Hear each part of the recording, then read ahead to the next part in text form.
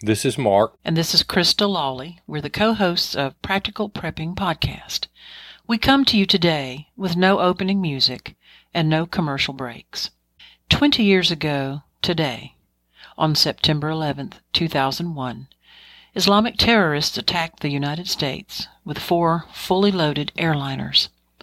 2,977 persons, not including the terrorists, lost their lives in the attacks that day. 4 targets were chosen. 3 were hit. Both World Trade Center Twin Towers and the Pentagon. The 4th target was spared when the passengers of United Airlines Flight 93 took back the aircraft, causing it to crash in a field near Shanksville, Pennsylvania, sparing either the White House or the Capitol building. An inscription on a monument there reads, "A common field one day, a field of honor forever." There were 2,977 persons killed on that day and over 6,000 injured. Of the 2,977 victims killed in the September 11th attacks, 412 were emergency workers who responded to the World Trade Center. This included 343 firefighters, 37 police officers of the Port Authority of New York and New Jersey Police Department, 23 police officers of the New York City Police Department, and 8 emergency medical technicians and paramedics from private emergency medical services, 3 New York State court officers, and 1 patrolman from the New York Fire Patrol. 2,606 perished in the World Trade Center towers. 264 civilians and 1 law enforcement officer died in airplanes. The Pentagon lost 55 military personnel.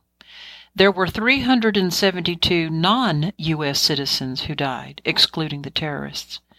Illnesses and deaths were caused by exposure to dust from the World Trade Center site, the first death coming just 5 months after the attack. In 2013, a total of 1,140 citizens living or working nearby had been identified as having cancer caused by the event. Over 1,400 rescue workers who had worked at Ground Zero in the days and months after 9/11 have since died. Approximately 17,400 people were in the World Trade Center complex at the time of the attacks. Over 14,000 escaped or were evacuated. A phenomenal job for a building that was never designed to be completely evacuated. We wanted to come here to remember and to honor those whose lives were taken in the attacks, and the thousands upon thousands of people who worked so diligently in the rescue and recovery efforts. You have our deepest appreciation for your selfless service. Our prayer is that we as a nation will continue to seek and honor God, to love our neighbors as we love ourselves, and to preserve our hard-won liberty. We're going to close out with a song written in honor of Todd Beamer on Flight 93, who led the charge to take down the aircraft that was headed toward the Capitol or the White House. 9 days after September 11, 2001, a well-known songwriter in the Nashville and North Carolina area named Christy Jackson sat down and very quickly and hurriedly from her heart wrote an extremely moving song dedicated to the heroic efforts of those who were on Flight 93. She quickly recorded the song and published and produced it for airplay. She has performed this song at a number of funerals for those whose lives were lost on that day and in the days that followed, and she never asked for nor received any monetary compensation. A friend of mine in Ohio heard the song, knew that I was singing and recording and traveling at that time, and sent it to me. I listened to it, and I was deeply moved by what I heard.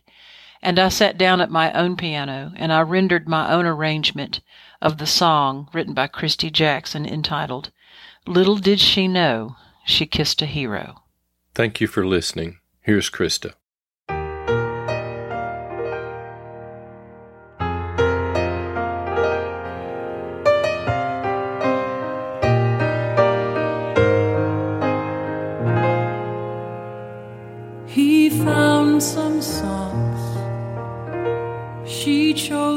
time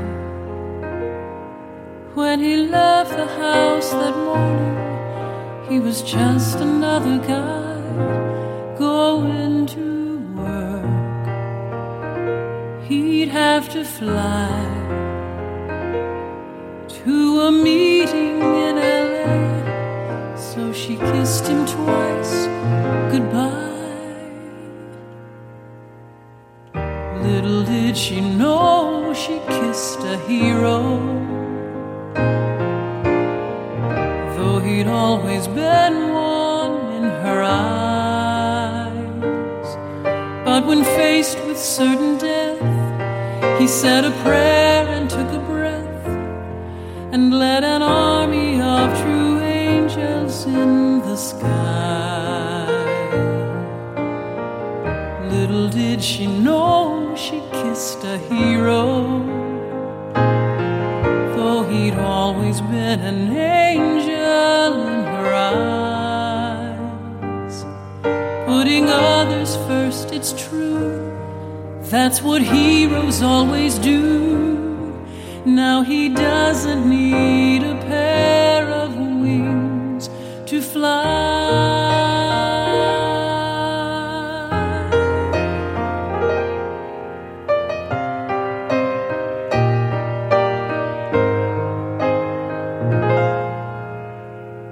The phone had rung, his voice was calm.